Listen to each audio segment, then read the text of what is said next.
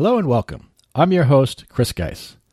The purpose of my podcast is to help grow the sport of motorcycling by helping riders of all levels, whether they are new to motorcycling or not, increase their knowledge and skills so that they are better, safer riders and are getting everything they want out of motorcycling, whether it's on the street, on the track, or maybe even as a fan or a participant in some form of racing.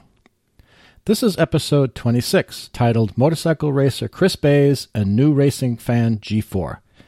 In this episode, I chat with Moto America Twins Cup motorcycle racer Chris Bays and listener John Gardner, also known as G4, who won the Moto America weekend pass that Chris and I made available via the recent giveaway.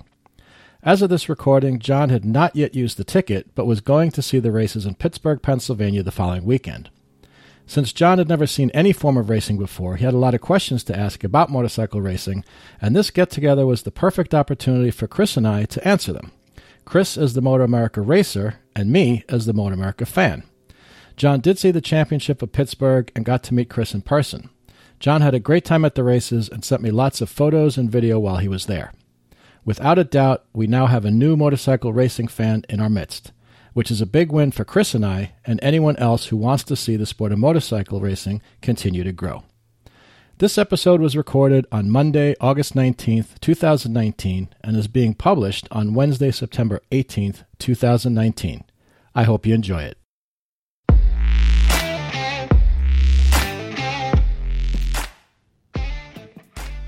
So, you want to ride a motorcycle?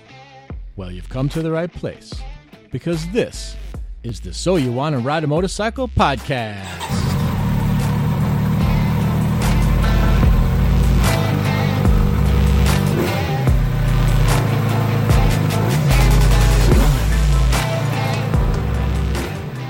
You may have noticed that it's been a couple of weeks since I released the last episode. This is the first of 4 backlogged episodes that I'm finally getting around to releasing. Things have been a little hectic lately between travel and having the opportunity to interview lots of people, sometimes more than one in the same week. On the plus side, Gene and I did manage to get away to Connecticut for a weekend of motorcycling, August 24th and 25th, which was a lot of fun. And 2 weekends ago, we were in southern New Jersey at the New Jersey Motorsports Park for the 9th round of the Moto America Racing Series.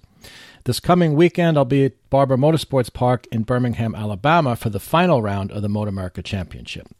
So there's lots and lots of racing-themed stuff happening with the podcast these days.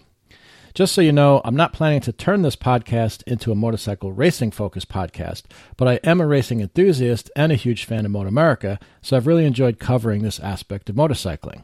But let me know how you like this kind of content. One of the reasons I decided to cover different aspects of racing is, to me, motorcycle racing is basically the pinnacle of the sport. It's where you see the highest performing machines and riders, and eventually a lot of the technology that is developed for the track trickles down into the everyday street bikes that you and I ride, whether it's ABS, traction control, or on more sophisticated sport bikes, features like anti-wheelie control and the like. And of course, a lot of riding technique has been developed over the years on the track and can be applied in some form or another to what we do on the street. In keeping with tonight's theme, and before we get into tonight's interview, I wanted to talk a little bit about the 2-seater experience that Gene and I had at the Moto America race in New Jersey.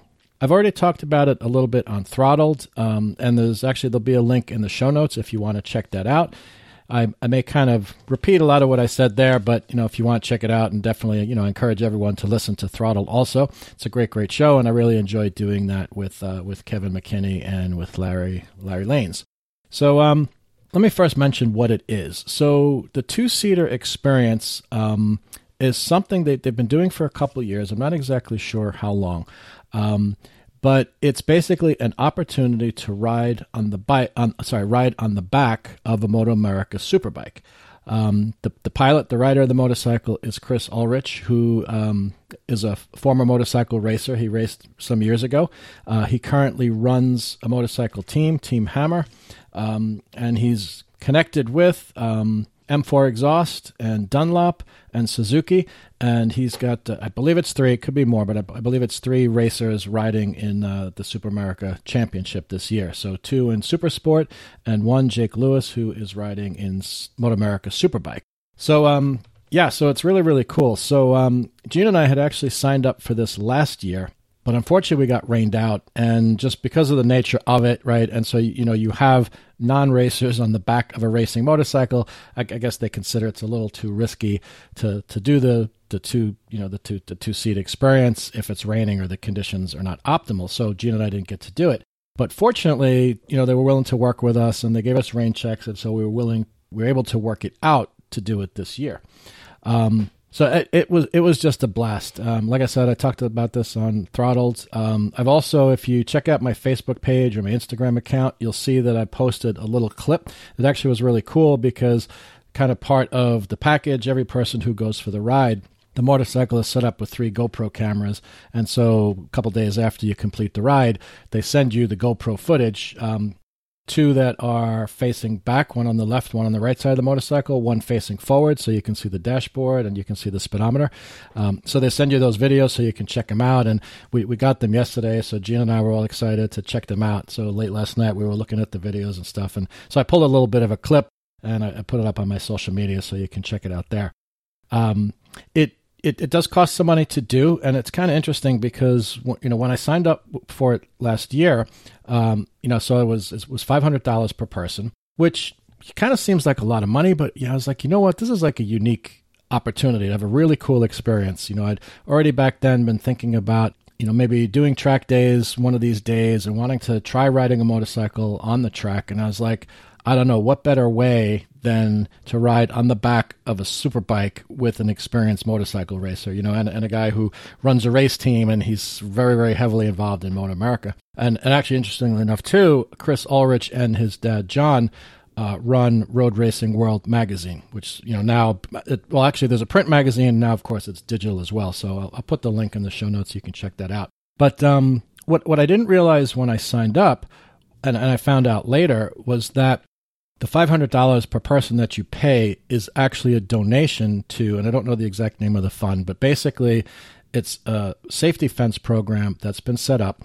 So the funds that are collected through the two-seater experience are used to install safety air fence at different motorcycle racetracks across the country. And don't know the exact figures, but they've installed like hundreds of thousands of dollars worth of safety fence at different facilities. So it just was a really cool thing. It's like, okay, so we can help support that effort to make racetracks safer, for track day riders and for motorcycle racers, and I love motorcycle racing. I love to watch it. It can be a dangerous sport, but, whatever can be done to make it safer for the racers, I'm all in for that. So anyway, so it's a good cause. And then you just have this amazing, amazing experience. Like I mentioned in Throttled, it's kind of hard to put into words. I'm still sort of trying to process it. And it's actually cool. It's actually cool watching the videos, and I had mentioned to Gina last night, after watching that little clip I had pulled out a couple of times, I was like, did we really do that? Because you look and see, like in my case, on the main straightaway, by the end of the straightaway, he had gotten up to 141 miles per hour. Gina, I think 145, which, she's a little bit lighter than I am. I mean, I probably have 90 pounds on her. So, which was interesting too, because you think about the fact, I'm guessing that bike, I don't know for sure, but I'm guessing it weighs in probably around 400 pounds, wet loaded with all the fuel and oil and whatnot. And then, Chris Ulrich is, pretty big dude. So I'm guessing I don't know for sure, 190, 200 pounds. I'm a little over 200 pounds. So there was about 400 pounds of dude on the motorcycle, on a 400-pound motorcycle. And obviously, it is a super bike. It's a very high performance race bike, but that's not too bad, hitting 141 miles an hour, with 400 pounds on a 400-pound motorcycle. So I thought that was kind of interesting. But it's really cool how they do it. They definitely make you feel very comfortable and welcome with the whole experience. There's an orientation where they kind of tell you what to expect. First they get you set up with gear. So they had a wide variety of sizes of things. So, everyone from Gina through to, a guy that was even bigger than me, we all got set up with Knox back protectors and then, full leather race suits, a racing quality helmet, gloves, boots, the whole deal. So we all got suited up. I think they'd asked us to be there. It's about an hour before, the first ride was going to go off. So, everyone got suited up. They made sure everything fit us properly and whatever.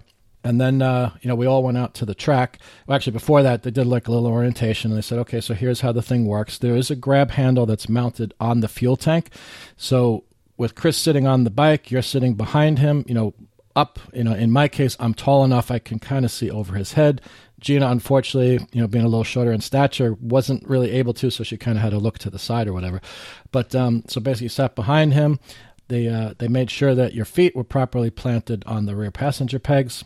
And then you just reach around both sides of Chris and just grab onto the handle. It's actually something that's available for street bikes, for when someone with a sport bike, has a passenger, it's a handle, something for them to grab onto.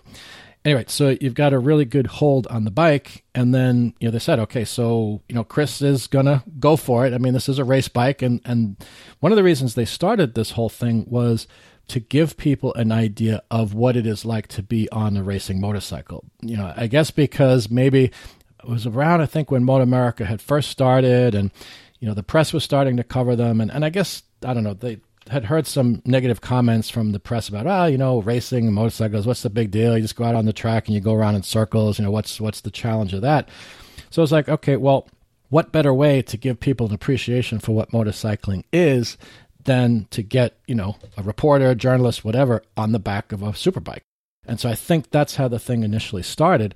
And then, I don't know, whatever, they decided to open it up, or maybe fans and, spectators had an interest in it. And so they've been doing this now for quite a few years. I believe they said Chris has done about 1,300 of these over the years, which is amazing. I mean, that's a ton of experience, giving rides to people on the back of a superbike. So anyway, so that's kind of how the whole thing got started. So I will say it definitely gives you an appreciation for it. So they said, you'd be on the back of the bike with Chris. He's very experienced at doing this, but, if you want the best ride possible and you want to give him the easiest time, you kind of need to, stick with the program and work with him. So, they said specifically, you want to lean with him when he leans. You don't want to lean more than he leans, and you certainly don't want to counterbalance, lean the opposite way, which a person might do if they were fairly new to motorcycling or not comfortable on the back. But the basic idea was let him do his thing, and then you just kind of, go along with it. He's a very experienced rider and racer. So, he, having done all these rides, he can handle if someone is not sitting properly or whatever. But basically the message was, if you want the best ride possible, do the best you can to play along, play along nicely. And the other thing they warned us about is they said, for sure, people, race bikes, so you're not going to be too surprised that the bike really accelerates fast. But they said what most people don't realize is how quickly a superbike stops. And so they said, just be aware that when he slows down, your weight's going to be coming forward. And that's another reason for having those hand grips so that you can kind of help stabilize yourself. And then they also said, hey, this is all about people enjoying the experience. They want people to come and do this and have fun, not be scared to death or anything like that. So it is being done for the people who are donating to take the ride.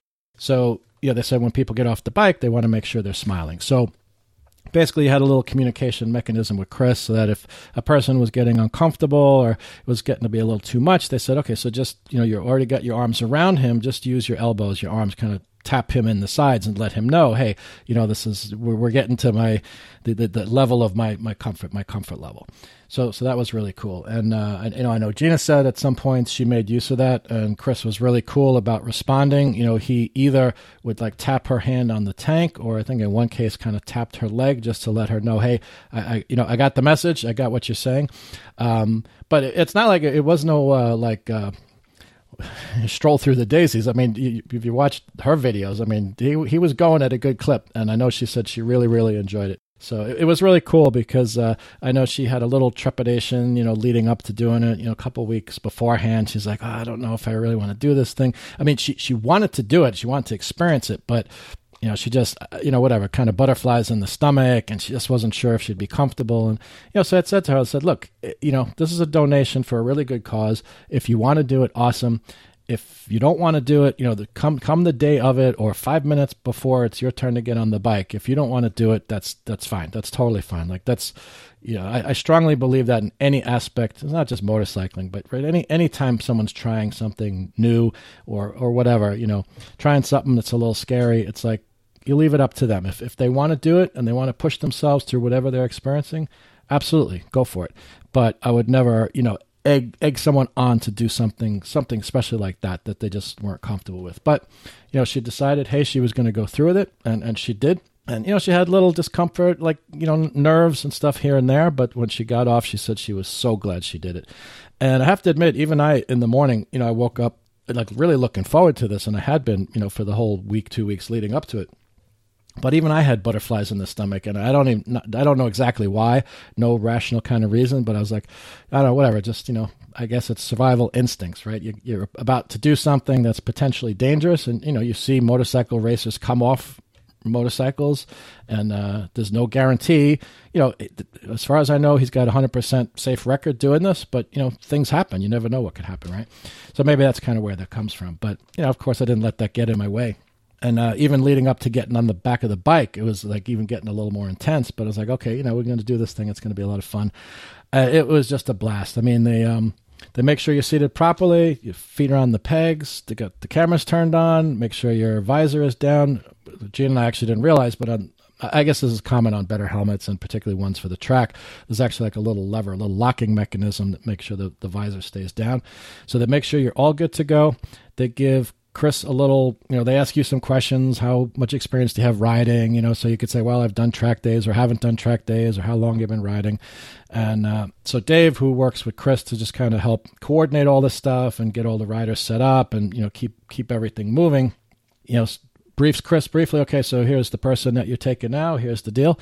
And they make sure everything's good to go. Chris gets the thumbs up, and he just, takes off. And so the first lap, I don't know if they do this at every racetrack, but in this case, basically, there was kind of a warm-up lap where, Chris was moving at a good pace, but he just kind of takes it a little bit easy. I'm guessing in part because, he's doing 2 laps with a person coming into the, not to pit, but, stopping the bike, and then there's some delay, and then another person's getting on, and he's doing 2 laps. So he probably wants to make sure there's heat in the tires, right, before he really lays it on for the next person. So you kind of go out on this, whatever sighting lap, and I guess just gives you a chance to get accustomed to being on the back of the motorcycle if you've never done that before, especially on a super bike, and you get the feel of things and how, moving with him works, and the leaning, and you get the feel for the acceleration and the braking. And then, so he comes around, and he comes around the final turn to the main straightaway. And as soon as he does that, he just opens it up, and that bike, you just go flying. It just was like flying down the straightaway. Gene and I had actually posted little clips. We had videoed each other, when we took turns. We posted them. You could see it's just like this flash of color going by. It's so fast. It's like, really, really fast. It sounds better than that, of course. Really, really cool sport bike exhaust. And then you get down to the end of the straightaway, and the brakes go on hard. And I was able to, with that handle, take up all of the G-forces in my arms, because I was trying not to put any, weight on Chris or make his life any more difficult or anything. And then you just turn, it's a right-hander, and you just, turn down and just sweep to this nice turn. And, basically you're on the same route. You're on the same track that the racers are racing during the day. So just really, really cool experience. Bike got way over in some cases. Some turns we were doing 100-something miles an hour.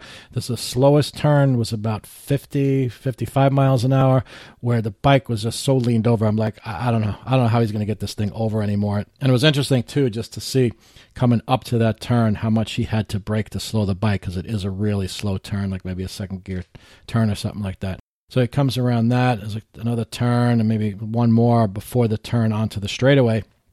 And you go under the bridge that crosses over from the outside of the track to the infield, where all the traffic comes in, the trucks that bring the motorcycles in, and, people come in to park their car and whatever. And they had mentioned that, be aware when you get on the straightaway, you're going to be doing over 100 miles an hour, and you're going to feel the wind, and you're going to feel pressure and tugging on the helmet. So you may want to tuck down a little bit. So before we even hit that turn before the straightaway, he was already opening up, probably getting close to 100 miles an hour. I could feel the force of the wind on the helmet, so I had to tuck down a little bit. And as soon as we went under the bridge and we hit that turn and just hit that straightaway, then I really started to feel it. And he, like I said, he hit 141 miles an hour by the time he was at the end. It was just a blast. It was so much fun. I highly recommend, if you ever get a chance, try it. Like I said, it's for a great cause. It was a lot of fun. And it's interesting because I wish actually maybe that there was one or two more laps, because I kind of felt, so the first lap, you kind of get in the feel for it, kind of what to expect. And then that second lap, he just goes for it, and you really get the full thrill. You get the full experience of, being on the back of a super bike. But there's so much going on. Like I said, I was trying to keep my weight off of him, which would seem to be working fine, make sure I was leaning properly, making his life as easy as possible. One, just to make things easier for him, but two, just to get the best ride I could get. And so just so much kind of going through my head. I definitely enjoyed it. And I got to observe everything going on. And it's kind of cool watching the video, because you can see, my eyesight seems to be kind of pretty much tracking with his. Like I was looking into the turn and looking as far ahead, because kind of, been reading up and learning about these things, right? Proper way to, turn a motorcycle, and you always want to keep your, eyes out in the distance, so you know where you're going and what's coming up on you. And, doing that really helps to increase the amount of time you have to respond to things. It feels like you're not going so fast when you're looking out more into the distance. But at any rate, so I don't know. I'm not sure if he got a knee down. I'm guessing on a couple of turns he did. And I was actually thinking about it going, I probably could have gotten my knee down. Or touch the track or something. But then I'm like, you know what? It was better to just go along for the ride, not do anything that was going to cause any difficulty or any problems for him. But so overall, like I said, a blast. Better than any amusement park ride I've ever been on. Really, really glad I did it. Gina was glad she did it. I will probably do it again sometime in the future. Maybe next year or something like that. I think it'll especially be cool, if I get a chance to do some track days after that, then go and do it again and say, hey, Chris, by the way, I've had some track experience. I'm, even more comfortable on the bike, and see maybe he opens it up even more.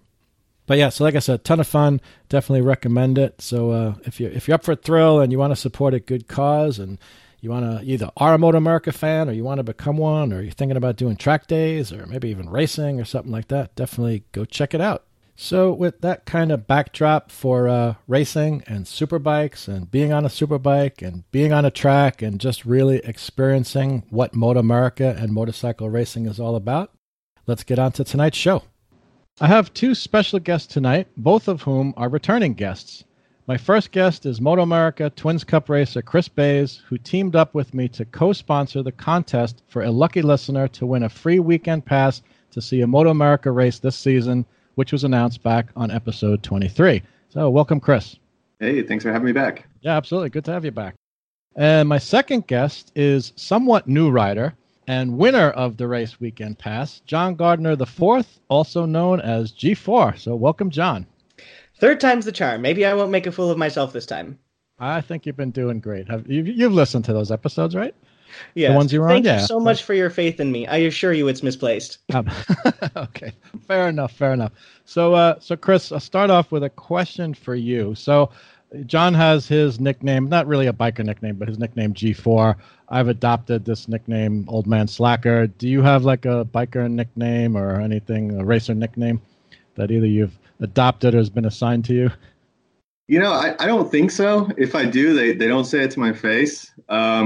With the racers, we do a lot of last names. Yeah. A lot of last names, even if it's somebody that you know really well that you race with every weekend. It's kind of, last names are usually the game. Yeah, gotcha. Okay, that's cool. Greetings, gentlemen Bays. How goes the racing today? There you go. So the way the idea kind of came up for this, doing this podcast together with the two of you is, John, I think it was actually after I had announced the contest that Chris and I were teaming up to give away the Moto America ticket for the weekend, right? The weekend pass. You had mentioned that you've never been to a race. You weren't quite sure what to expect. You were like, is it something you should go to without having kind of some background in it? And so I think I said, yeah, of course you should go no matter what, because that's one of the things I'm encouraging people to get into racing and watch it and do whatever I can to help support Moto America. But then I was like, hey, it would be really cool, one, to have you on so that, I could answer whatever questions you had. And then I was like, well, since Chris, helped put this whole thing together with the ticket giveaway, and he's got a little more experience. Well, he's got. I have no experience racing, right? And he's the racer, so it's kind of like I was like, okay, so the two of us can kind of answer the questions. I can kind of do it from the angle of a spectator, and obviously he can do it as someone who's got experience racing. So anyway, so I'm glad you guys could join me tonight. I think it'd be a lot of fun. I hope the listeners enjoy it. So, Chris, maybe before we kind of get into John's questions, you want to just give us a little bit of an update? Because I know, in the Sonoma round, right? In practice, you had a bit of an off that I know looked pretty wicked on the video on TV. So maybe you could just talk a little bit about that, how you're doing with your recovery and how the bike is doing and whatnot. Yeah, sure. So, like you said, we were in Sonoma a week and a half ago.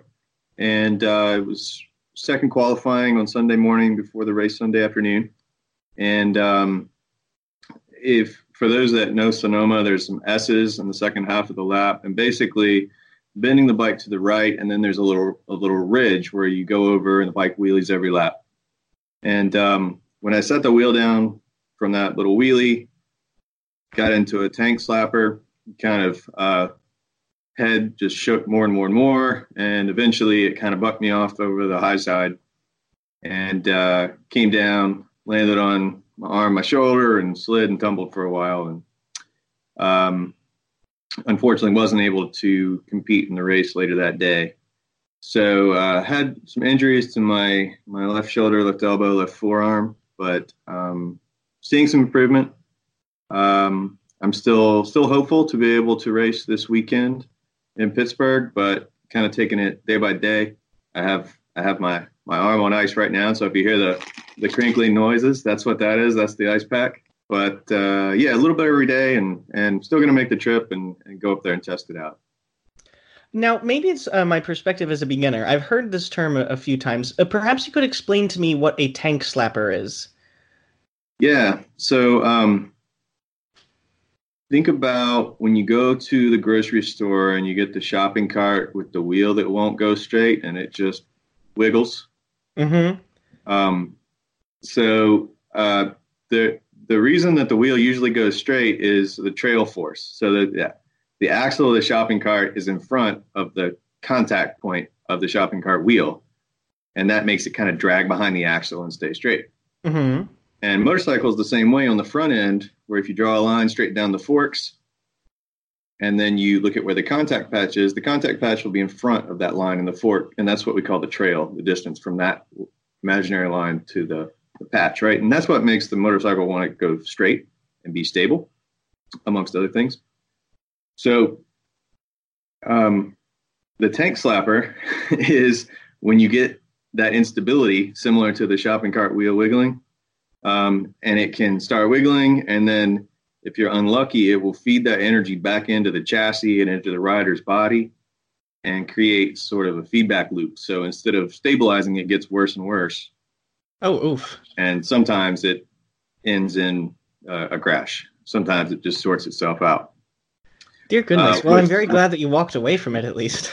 Yeah. I mean, definitely wasn't fun, but just an arm injury, so nothing too serious.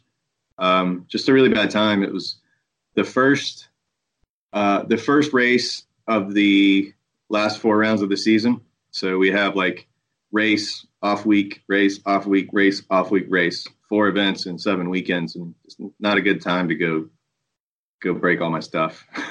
Yeah, for sure. And so during the kind of the middle of the summer is when it kind of goes every month, right? There's like a couple race weekends where it's a month in between. Yeah, there's kind of a concentrated part of the schedule in the springtime, and then it spaces out through the summer, and then a big push at the end. So you never choose to crash, but I picked a bad time. No, of course I got it, but if the more recovery time, the better, right? Yeah, it would be nice. Yeah. So the bike you have for this coming weekend, is that the bike you've been racing, or are you using a different bike? Yeah, I actually had somebody offer me a bike, so I'm going to be riding something else this weekend. The logistics of our program is such that my crashed bike went in the trailer and went to Pittsburgh, where it sits. and I won't get my hands on it until Thursday before the race. So if we absolutely had to, I'm sure we could get it fixed, assuming nothing else is wrong that we didn't spot. But definitely kind of a high risk plan. So instead, Friend was nice enough to offer his Yamaha FZ07, and was looking for a rider for that bike, and kind of works out great. So the plan is for me to ride his FZ07, and I'm sure the bike will be great. Hopefully the rider's ready. Gotcha. And I can show what it's capable of. Yeah, cool. I can definitely attest to the fine engineering of Yamahas. Well, I guess you guys were talking before I came back a little bit about your bike, John. Yes. Your Tracer 900. Cool. Yeah. Yamaha's are nice bikes for sure. So what was the other thing, Chris, I was going to ask you? Well, I don't know. It escapes my mind, so that's fine. So, John, any first question you have to start off with?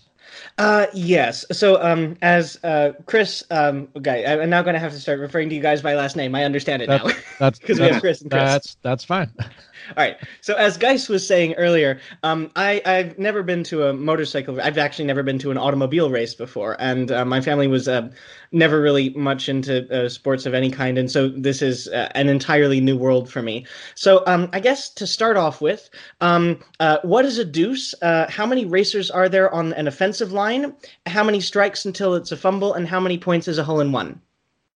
Yes, I see. So we're starting at step one. Yeah, exactly.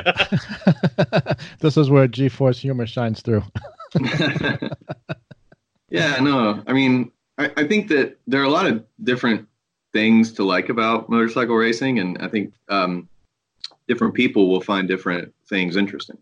Some people go because they're really into the bikes and the mechanicals and the engineering of the thing.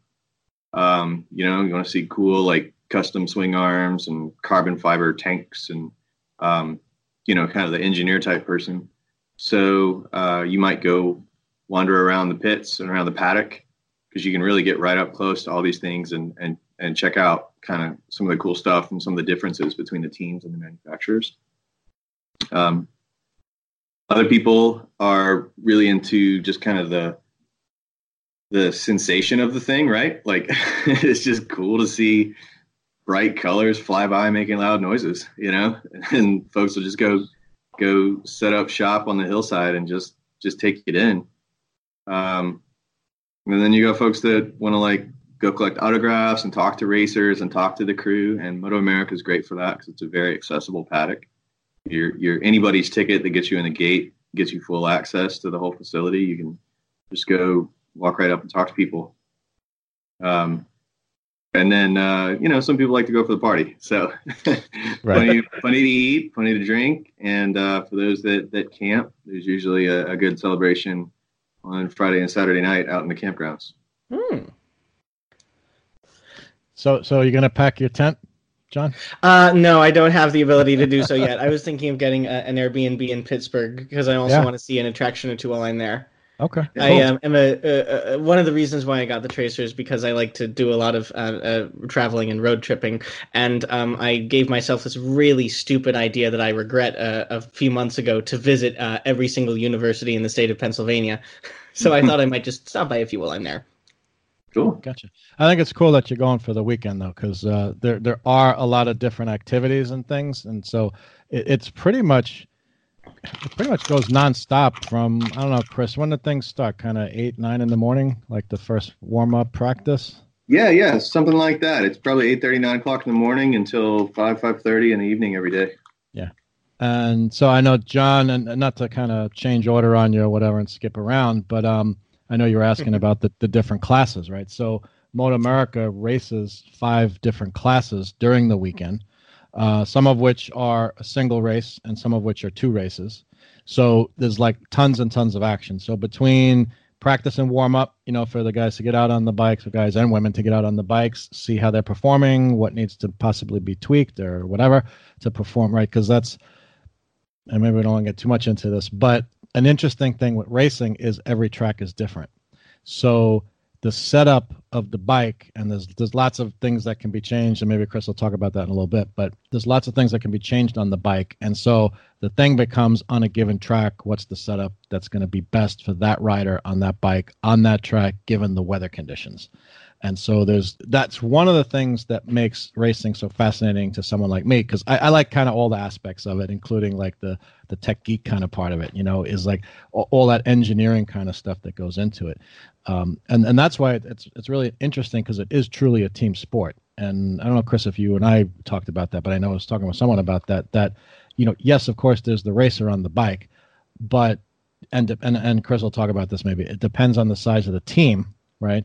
And the size of the effort, but there's lots of people who can be involved. You can have mechanics and engineers and, people who look at the data, and then people who do the marketing, and people who do the hospitality stuff and bring the guests in. And in a case with Chris, you probably do a lot of that, right? Because as a smaller team. But anyway, so the point, John, is there's tons of stuff going on during the weekend. Personally, I find it not like overwhelming, but you can't see it all. So it's kind of like, but there's always something going on, so you kind of just walk around, soak it in, and like what catches your attention. Maybe you see a racer just came off the track, and you can go kind of follow them to the garage, and they'll talk with you, give you an autograph or whatever. Or, you sit up in the stands and you watch the practice. There's so much you can learn. So I guess I'll have to get an autograph book. There you go. Yeah. Or you buy a poster or bring a T-shirt or, whatever. Just on the autograph thing real quick, a lot of the teams bring their own promotional posters. So think maybe 12 by 24 with that rider and their team and their sponsors. And then there'll be an autograph session. I think they typically do it around lunchtime on Saturdays and Sundays, where everybody sets up tables and gives all the posters for free and autographs for free. Yeah. I'll have to be there then. Yeah. So this leads into one of the questions that I had. What exactly is the back end of racing like, the management of the team? Are you basically the CEO of the entire operation, or do you have somebody like a football coach that you have to answer to? What's it like? Yeah, so I'd say there's a wide spectrum.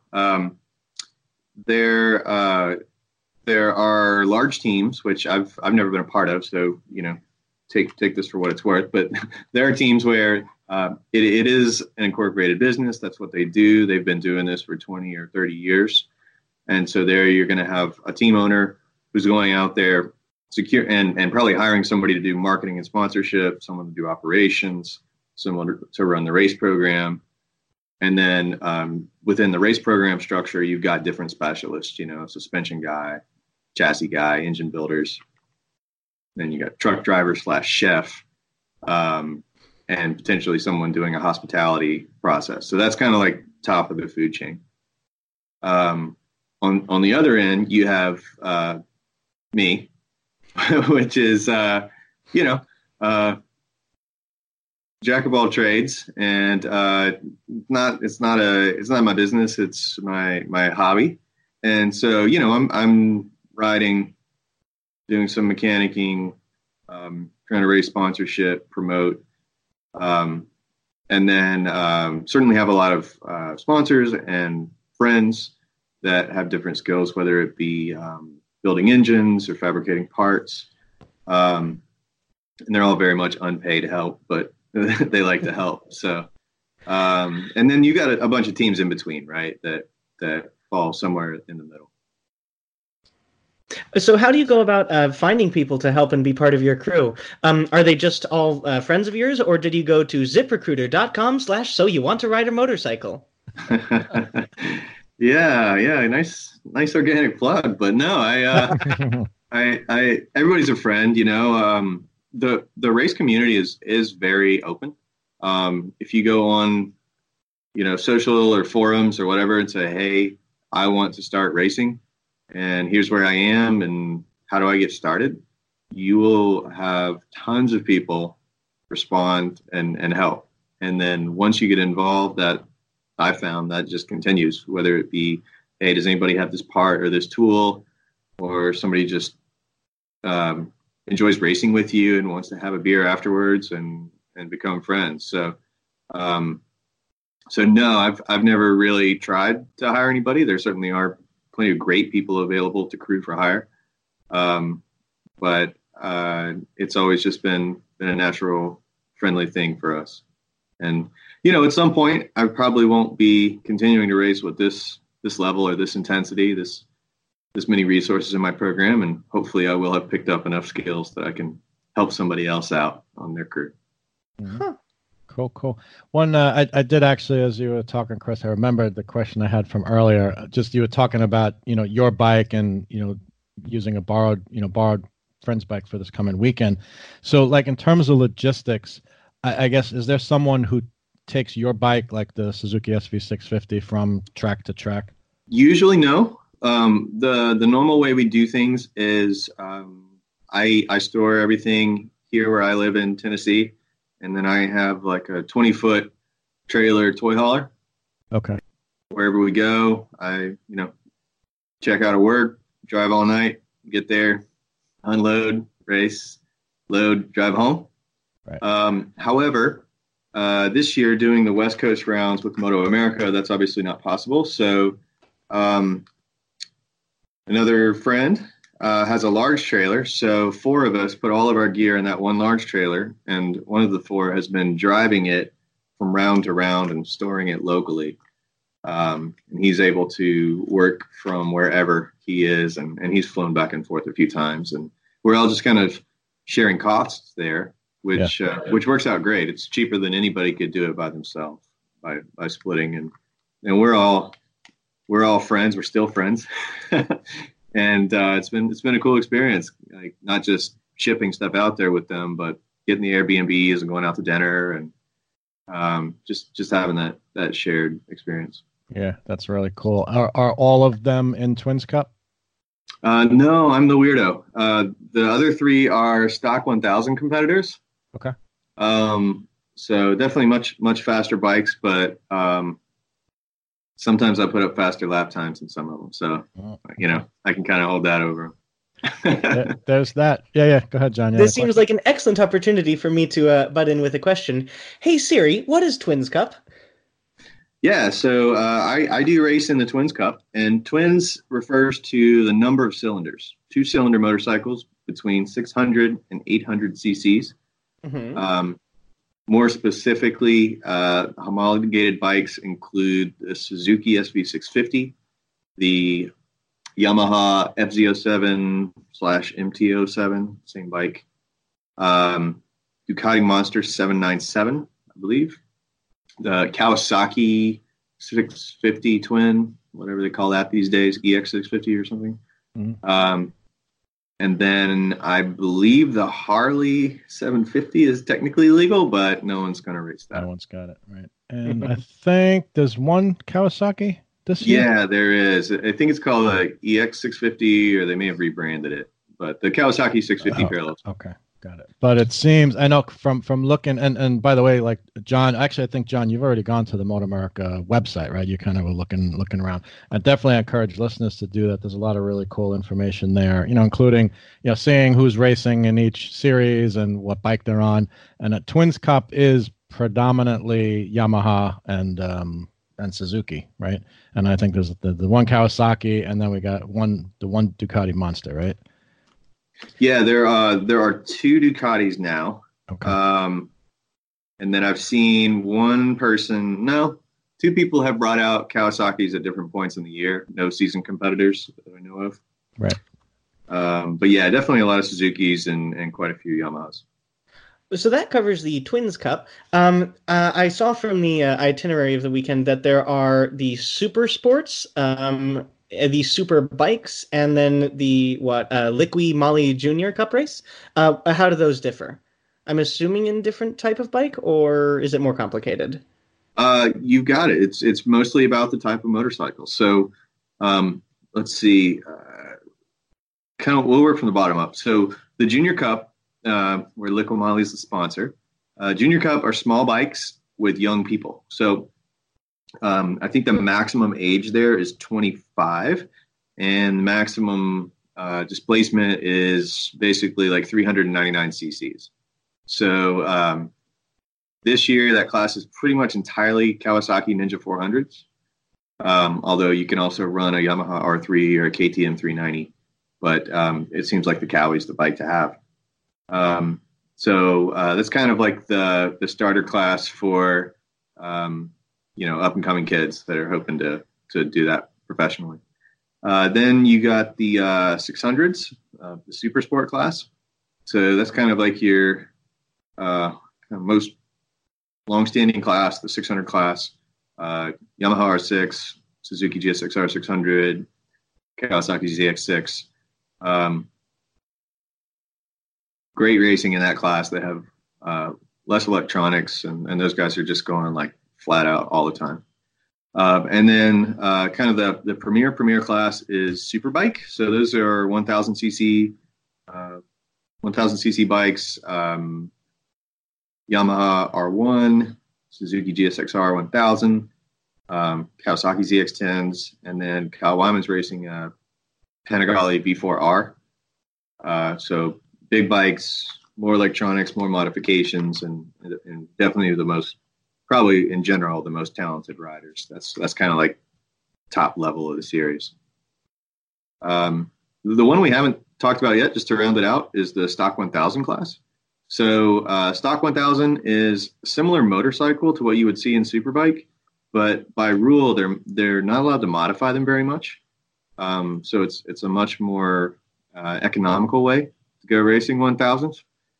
Which is sort of an oxymoron, but more economical than Superbike. And so that's where a lot of my friends that we're traveling with, they're all racing the Stock 1000 class. Is this what you were talking about in your last interview of trading bolts to the lighter titanium versions? Yeah, that definitely comes into play there, is because they're with each racing class, there are, the rules are different about what you can and can't do, right? So the basic idea with Stock 1000, right, it is also a leader bike, but the rules are such that you can't modify as much on a Stock 1000 bike as on like a super bike. And so I think the basic idea is it helps keep the cost down, right? Because the thing is, everyone wants to go as fast as they can go.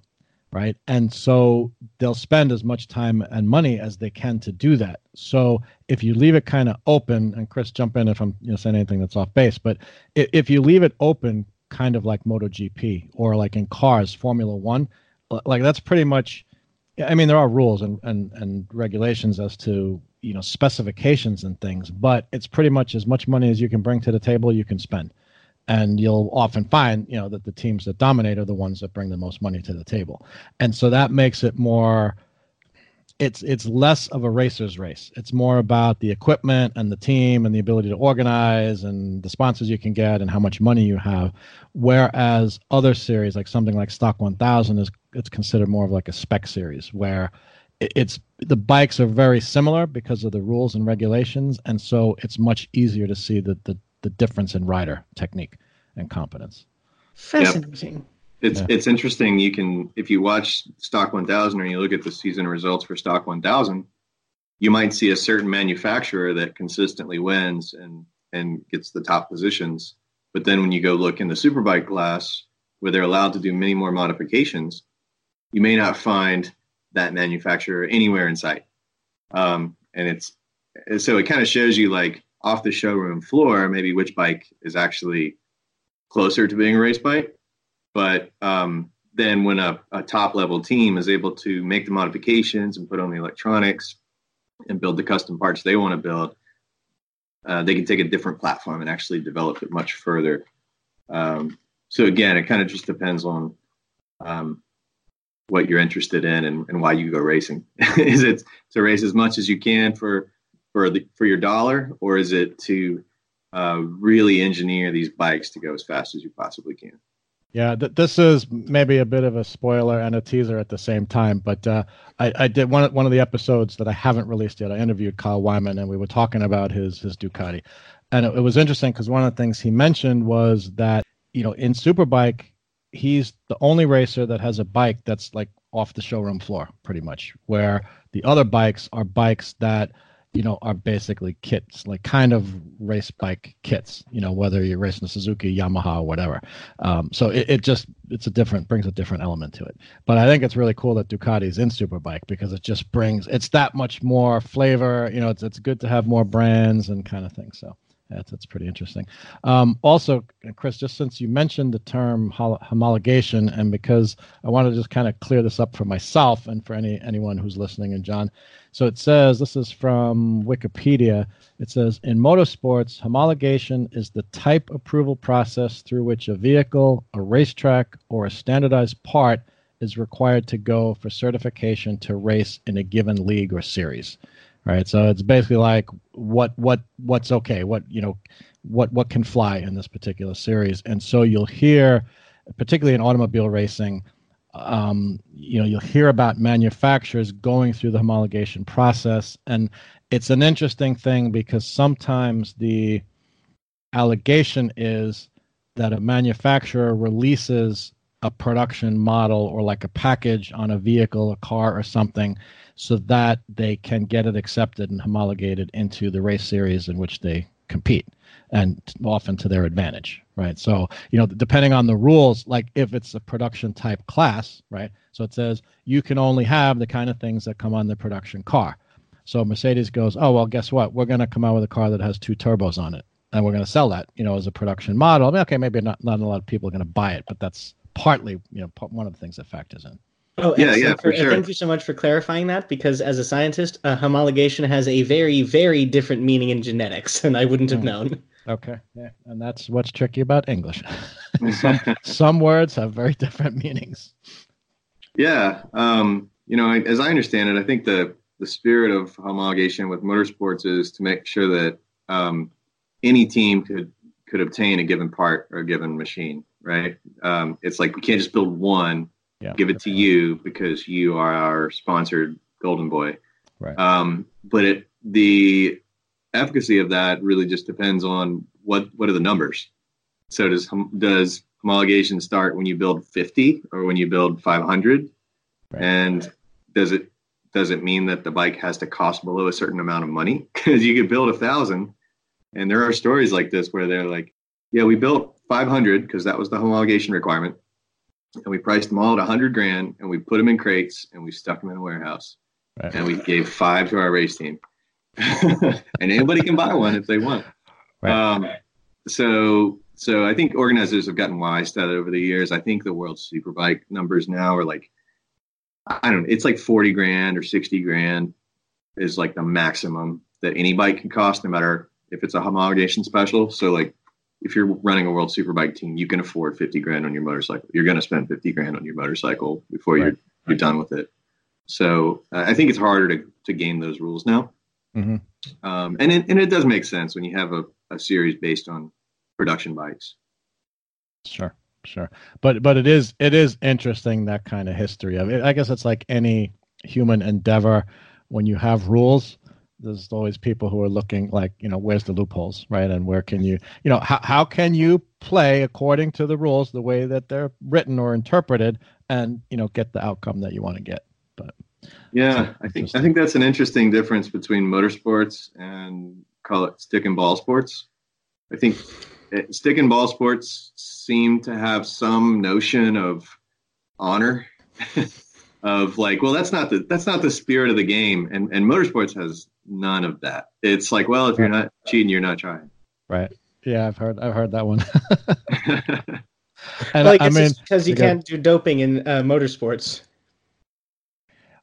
Actually, it's kind of interesting. I mean, since you mentioned the word doping, there was something that had come up. I think it was last year or 2 years ago on American Flat Track, where one of the racers who was leading in the standings was accused of doping the tires, where basically the idea is you can treat the rubber tire with a compound that makes it stickier, perform better, differently, whatever, which I guess in American Flat Track is against the rules. So it's not exactly the same thing as like in, stick and ball sports, or like Olympics and stuff like that. But yeah, you have that concept. I've heard stories, like I knew a guy who was a mechanic on a NASCAR team or something like that.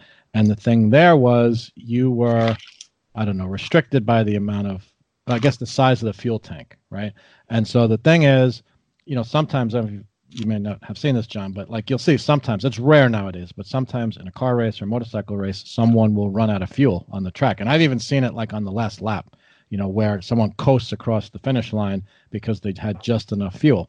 So, it's like the faster you go, the more fuel you burn, right, kind of thing. And the faster you accelerate, the more fuel you burn. So there's like this trade-off kind of thing. So anyway, this guy was saying that on his team, they had found a way to make the filler hose from the basically the filler cap or whatever pipe into the tank very, very large diameter, so that hose that went to the tank actually held like a gallon of gas.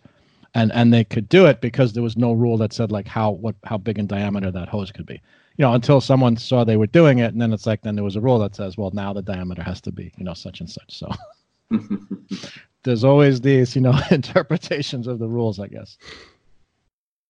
Speaking of rules, you guys have mentioned this a few times, but I've heard MotoGP, Moto America, American Flat Track. Perhaps could you explain to me all of the different, for lack of a better word, leagues of motorcycle racing? Sure. So I'll take a crack at this, and Chris, jump in, where you see appropriate. Okay, so first, American Flat Track is... I'm going to make a wild guess here that they race motorcycles on tracks that are flat. Kind of. Mostly. Yes, mostly that is correct. Primarily they race on dirt, right? So they're dirt tracks, usually ovals. I don't know all the whatever rules and regulations with American Flat Track, but they probably go tracks from like a half mile to a mile, maybe a little longer in distance.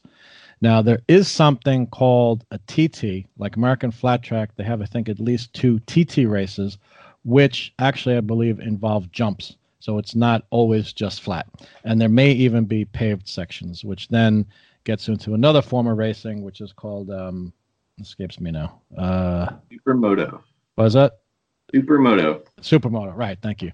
Where actually, the racers race on tracks that are a combination of dirt and asphalt pavement. And that actually was really, really popular. Was it like 70s time frame, something like that? It got big in the 70s, and I had another moment early 2000s. Okay, but still kind of a niche thing. See a lot more of it out west. Yeah, but so like, Harley was dominant in American Flat Track for many, many years, and then Indian came on the scene, and I guess whatever, pumped a lot of money into it, hired the best riders, and I haven't followed this season, but I know for past couple seasons, they were dominating. Kawasaki's in there, but they're usually, someplace that they don't make it to the podium that often. So maybe that's why I don't follow American Flat Track that much. Talk about partisanship. Right. So, okay. So it's actually interesting because then American Flat Track is a little bit of a cross between road racing, which is what Chris does, and like dirt racing, right? Which is things like motocross, supercross. So some of which is done on outdoor tracks, some of which is done in indoor stadiums, which is really cool to see. That's when they do like these high flying jumps and stuff like that. And then, so the other series, you've got road racing series, and there are lots of them, right? Because there is club racing, which is just amateur racing. People just want to race and they fund everything out of their own pocket, or I guess maybe can have some sponsors for equipment and gear and stuff like that. But basically, they just do it for the fun of it. It's not, it's not competing for money or anything like that. It's bragging rights, I guess, is the way to put it. And then you have, the professional series like Moto America, World Superbike, MotoGP.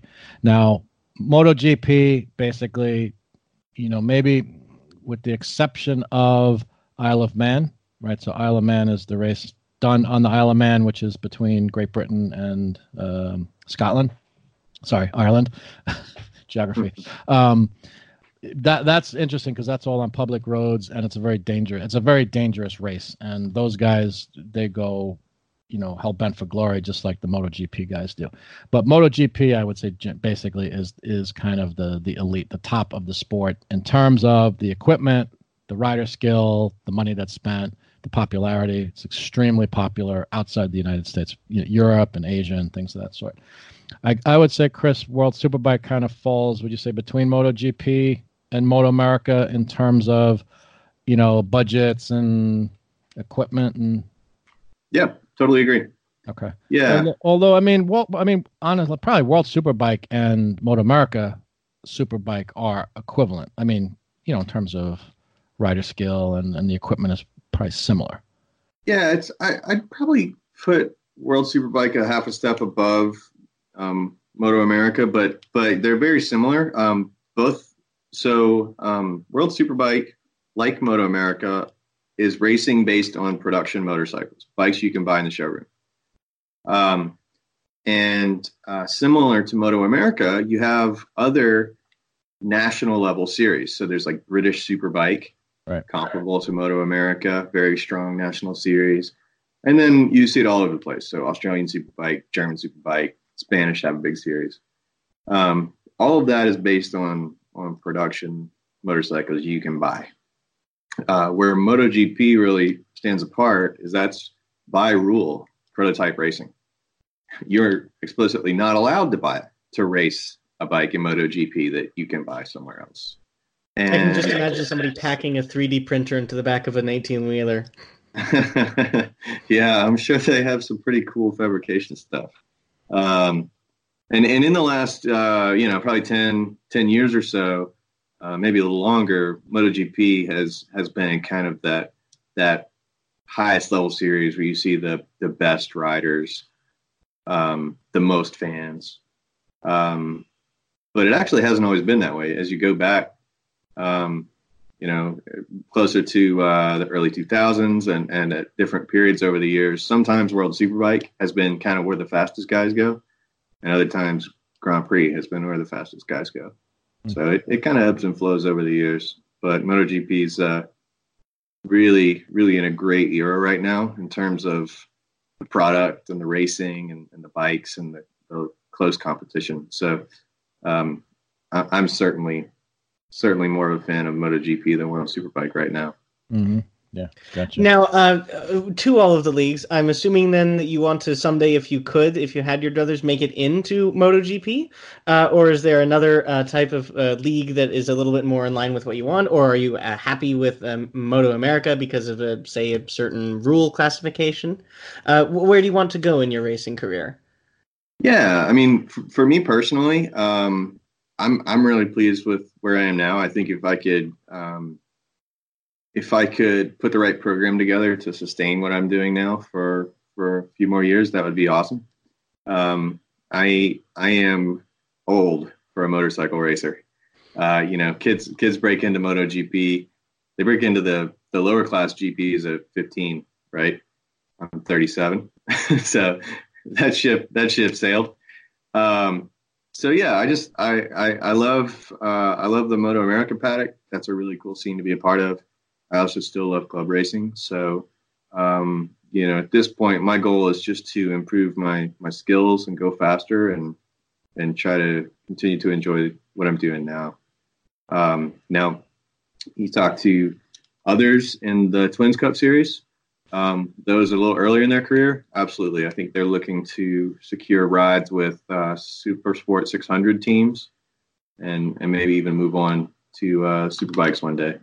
And I think that's a really cool thing about that class is that it supports a mix, right? So, there's an opportunity for people that like Alex Dumas, right, is racing in Twins Cup. So there's an opportunity for them, one, to race with more seasoned racers, right? So that because you build your racecraft that way also. But then the fact that, people who aren't, can't afford or their lives aren't in a way that they can just be a pro racer and just race all the time. So it I don't know, it just helps broaden things out. I think the package that Moto America has put together that way with the 5 classes and the rules is really good. And John, I think I mentioned this in past episodes, but one of the goals of Moto America is to be a race series where young riders can come in and kind of bubble up through the ranks and learn their racecraft, in part with the idea of going to World Superbike and MotoGP and things of that sort, if that's what the racer wants. But I think it's really cool that, like, to Chris's point, like if this, if you're enjoying that series, Twins Cup or whatever it is, there's a place there, and it's good racing. I mean, what makes racing interesting is just the competitiveness. It doesn't, MotoGP is cool. I love seeing those bikes, but I've seen, whatever, you can see kids racing 300cc bikes, and it's still a lot of fun, because of the competition and, not knowing what's going to happen kind of thing. So Moto America is where it's at. Guess I won the right ticket then. Well, there you go. Came to the right place. Exactly. Yeah. So going back to the different types of tracks, is there a particular? I'm assuming that you prefer road tracks, asphalt and whatnot. Is there a particular track or circuit, or maybe type of asphalt circuit that you enjoy the most, or do you take every track as it comes and try to master each one individually? Yeah, I'd say there's not really anywhere that I just actually dislike going. I certainly prefer some tracks more than others. I find that my style, the things I'm good at, I tend to finish higher on tracks that are faster corners and more longer corners, as opposed to tracks where you have lots of rapid changes of direction or a series of corners strung together. It kind of shows me what skills I need to work on. But, generally I like the tracks where I go faster because it's more fun. I'll say my very favorite track is actually Pittsburgh, where we're heading this weekend. Nice. I think it just has it has a great layout, great quality race surface. Most of it's got plenty of runoff, so it's a pretty safe track and a nice facility. So I'd say it's definitely my favorite place to go race, and definitely I'm highly motivated to get this elbow moving so I can get out there and enjoy it this year, because last year I did manage to get a third place. So obviously I have some speed there, and I want to be able to capitalize on that this weekend. I was watching one of your YouTube videos. I think it was from Pittsburgh 2017.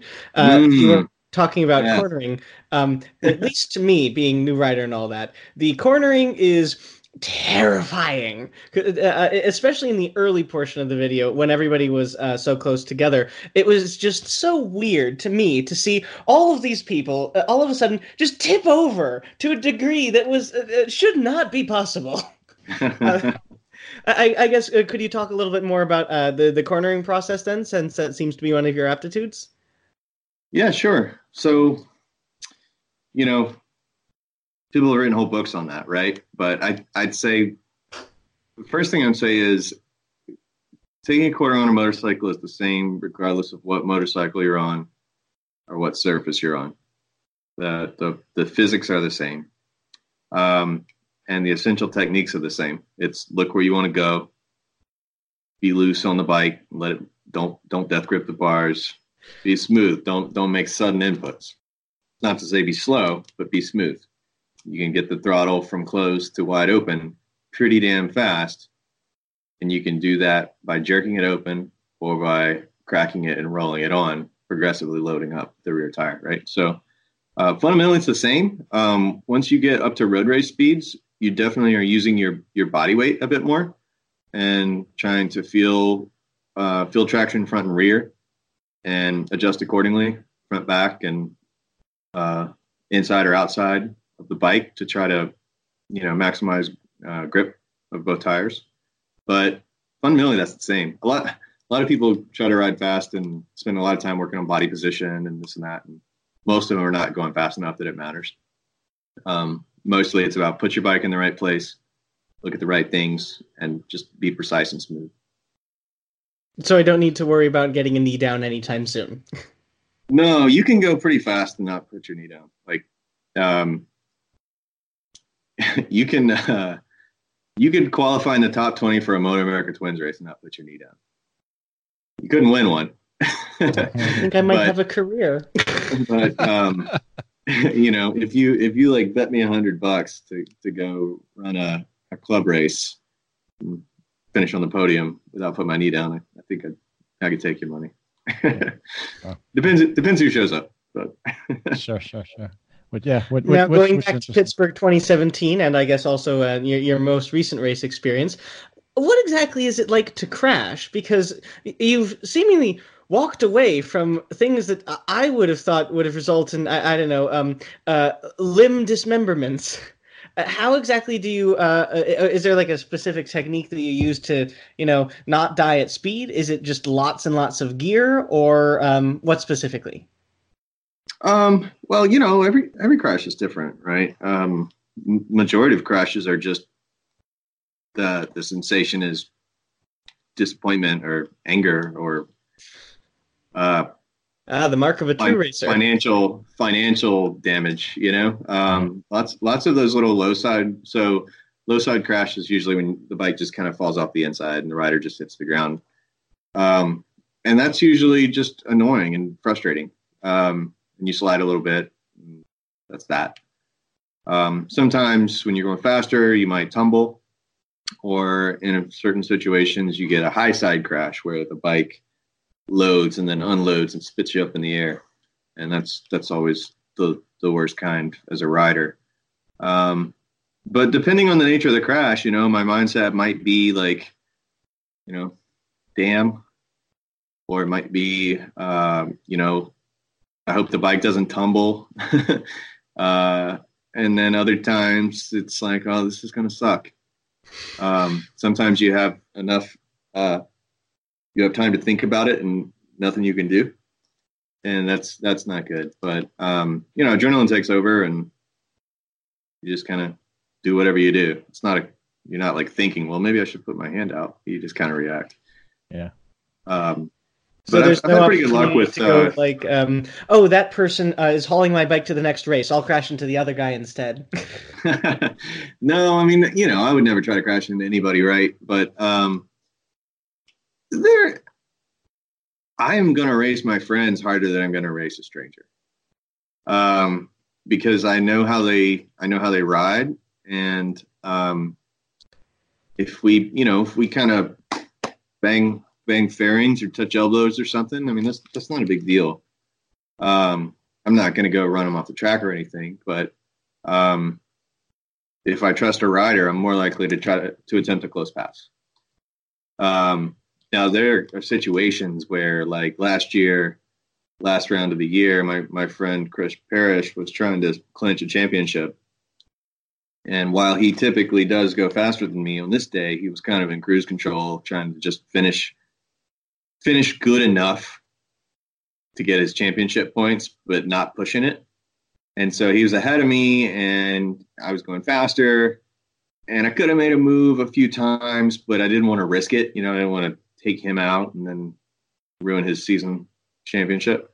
So I made sure that I had it, but I would have done that whether we were friends or not. It's like, I don't want to be that guy that takes out the champ. Yeah. But most weekends I'd be happy to shove it up the inside and knock him out of the way when I get a chance. Mm-hmm. So like a gentleman's cutthroat. Yeah, well, it's racing, We didn't come out here to ride around and parade. Right. Sure.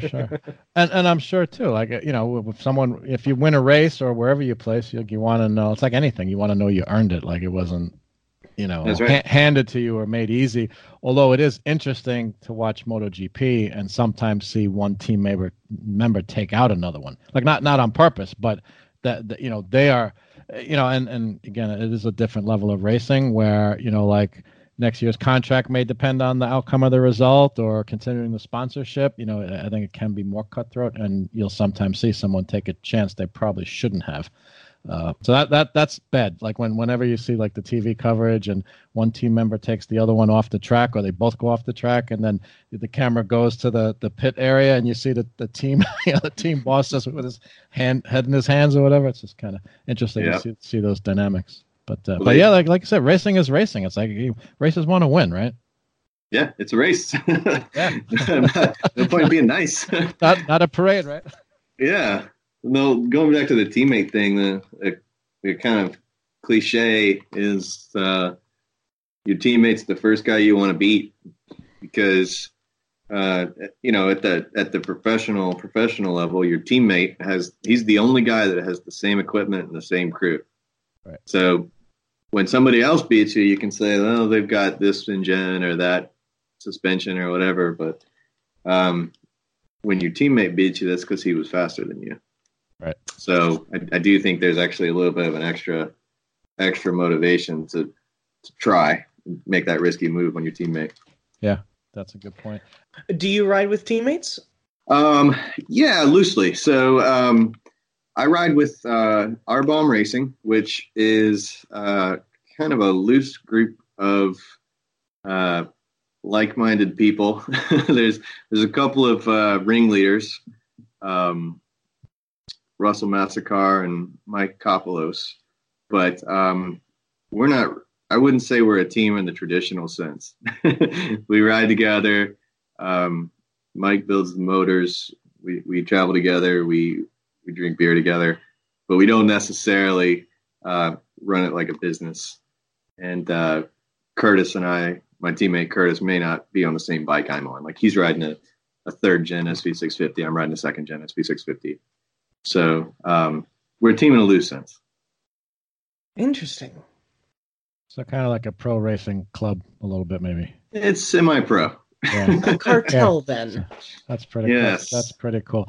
Now, I forget the R, and you can tell me. I guess it's one of the guys that started R-Bomb, right? But the BOM is Band of Misfits. Yeah, So what's the story behind that? Oh, man, I don't even know the whole story. That predates me. Okay. But yeah, you got it. It's Russell's Band of Misfits. Okay, cool. So maybe I'll have to get Russell on the podcast and we could delve into that. You should do that. That'd be really cool. Yeah, I just like it. Like I said, I really like the livery on your bike. The R-Bomb, it just stands out really well.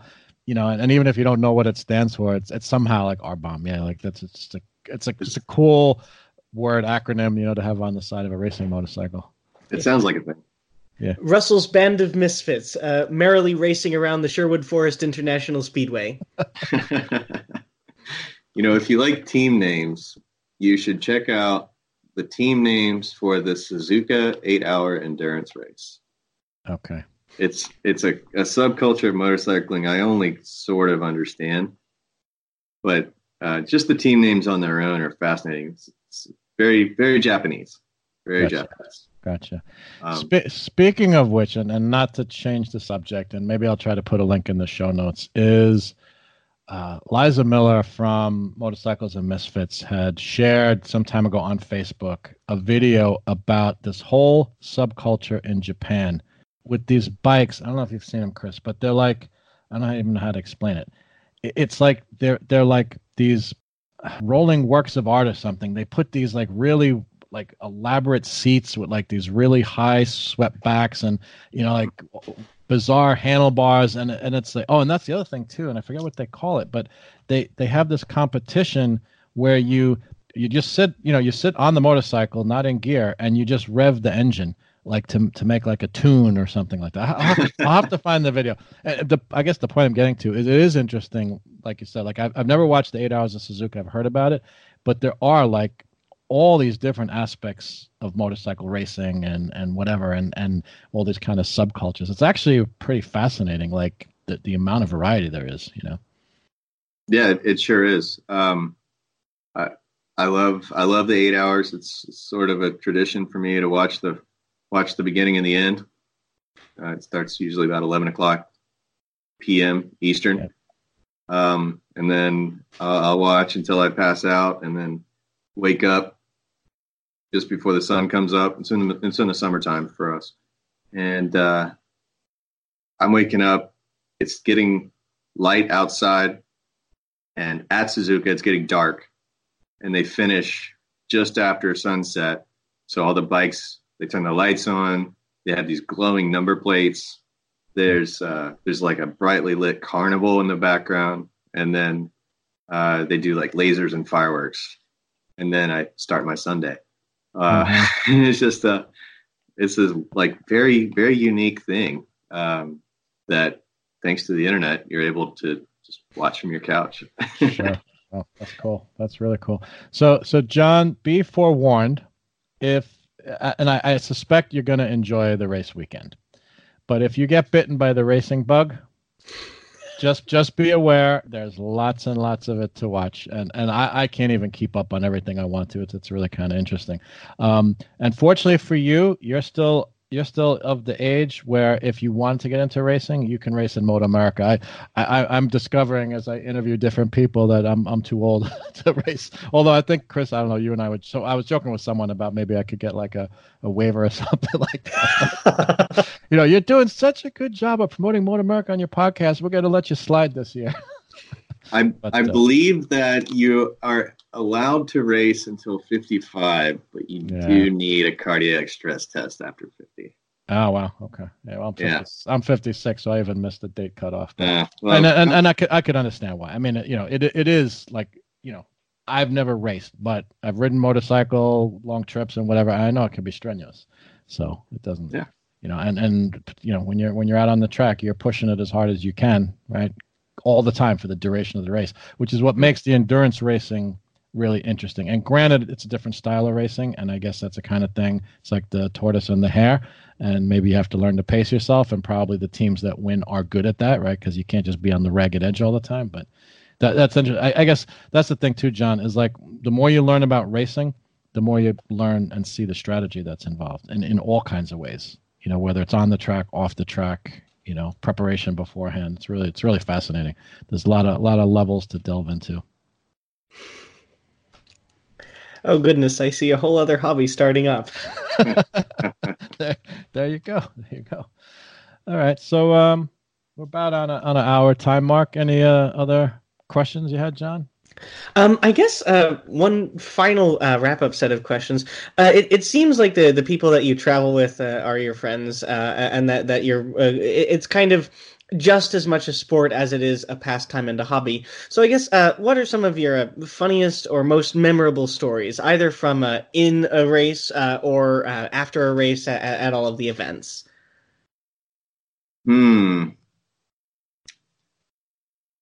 Funniest story that I'm going to tell on a podcast.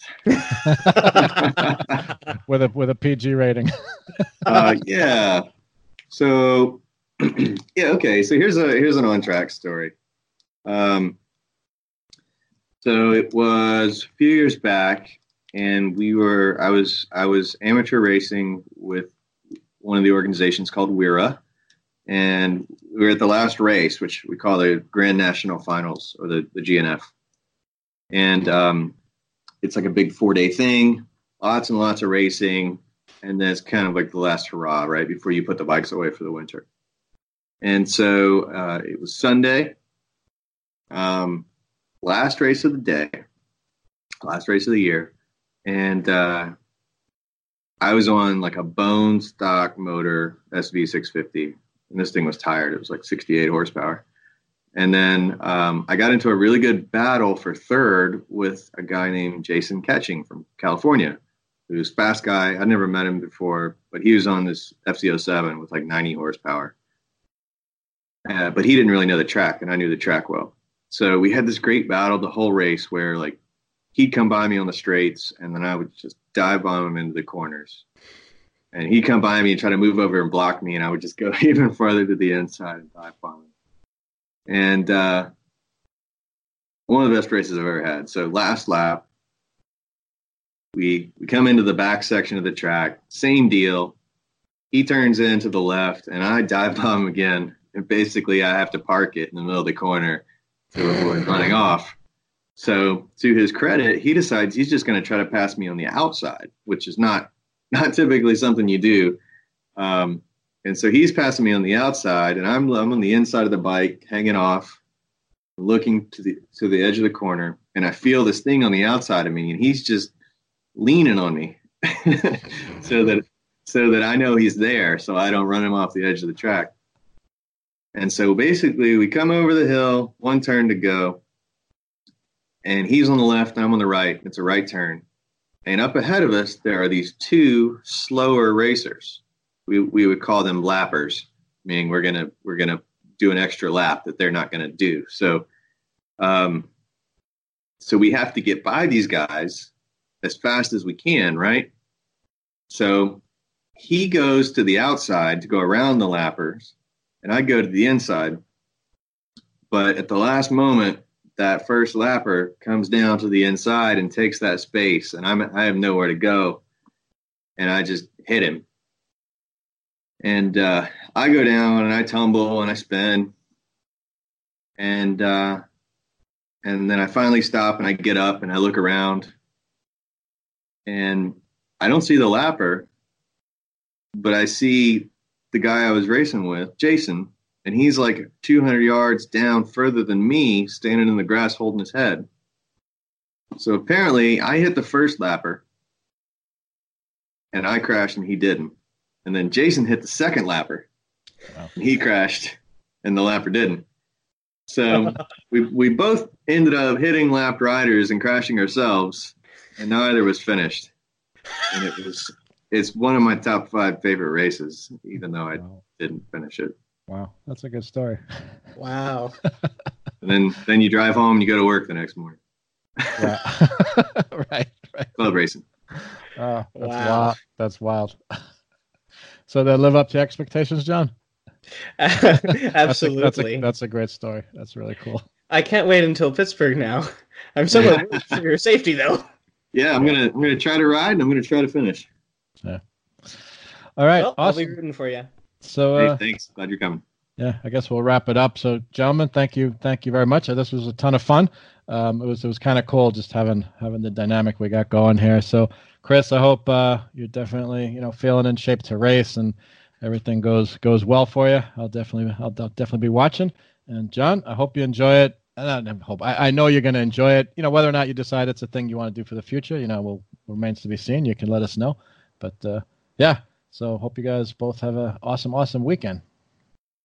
Hey, thanks a lot, Chris. Yeah. Any parting words, Chris, before we sign off? No, just thanks for having me. Keep doing what you're doing, and John, I hope you have a great time and bring a few friends with you next time. Yeah, definitely. How about you, John? Any last words? I think the appropriate sign out is "It's always time to ride." Ah, there you go. You must be a listener of my podcast. All right. Awesome, gents. Have a good night. All right, take care. A huge thanks goes out to Chris Bays and John Gardner for joining me on the show. As always, thank you to everyone who has written in. I do answer everyone's emails and messages personally as soon as I can, usually the same day. If you haven't already, please drop me an email or fill out the contact form on my website or message me in Facebook or Instagram and let me know that you're out there and anything you want to let me know about the show. I won't read anything you send me on the podcast unless you give me the permission to do so.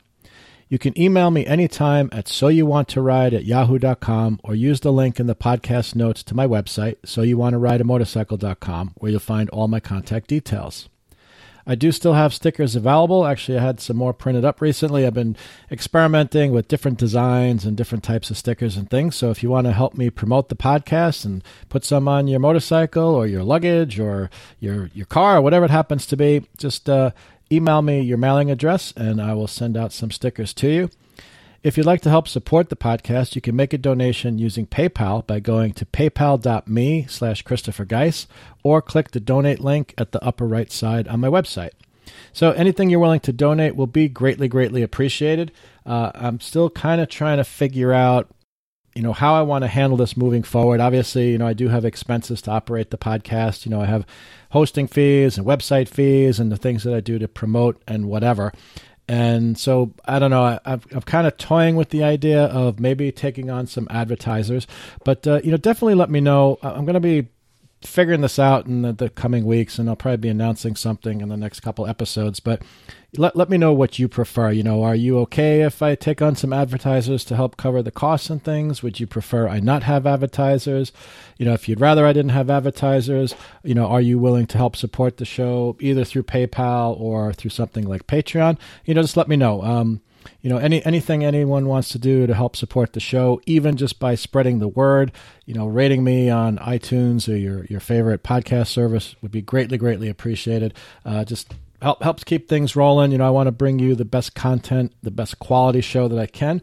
So, like I said, I am doing this out of my pocket right now, which is fine. I really love doing this. And, I really wanted to get this thing off the ground and do what I can do to give back to the community. But there are bills and whatnot, and probably the kind of the biggest, quote unquote cost of doing this is my time. It does, for anyone who's done a website, and I know, and there's other people that do, anyone who's done a podcast, and I know, other podcasters listen to my podcast, and I know they know what I'm talking about. It is time consuming, and then the better the content and the better quality you want to have, the more time it does cost. So there's a cost there too. So like I said, I'm just doing this because I love motorcycling and I just want to help others enjoy it as much as I do. But I'm at the point of kind of looking at, okay, so how am I going to defray the costs a little bit here? I'm not looking to make money at this, although honestly, if I could, and I could bring enough value to people, and enough content that I could make some money at it, hey, why not? It would just help, put that back into equipment and things for the show, and whatever. Maybe it's a little extra money on hand to be able to go to Moto America more frequently, or go visit companies or go visit people. I could do more interviews and just keep bringing good content to you guys. So anyway, I would love your feedback on that. So just let me know. And of course, please like and follow me on Facebook and Instagram. You can just search for So You Want to Ride. And please keep spreading the word and help me build my online and listener communities. I thank you all for listening. And just remember, whatever you do, it's always time to ride.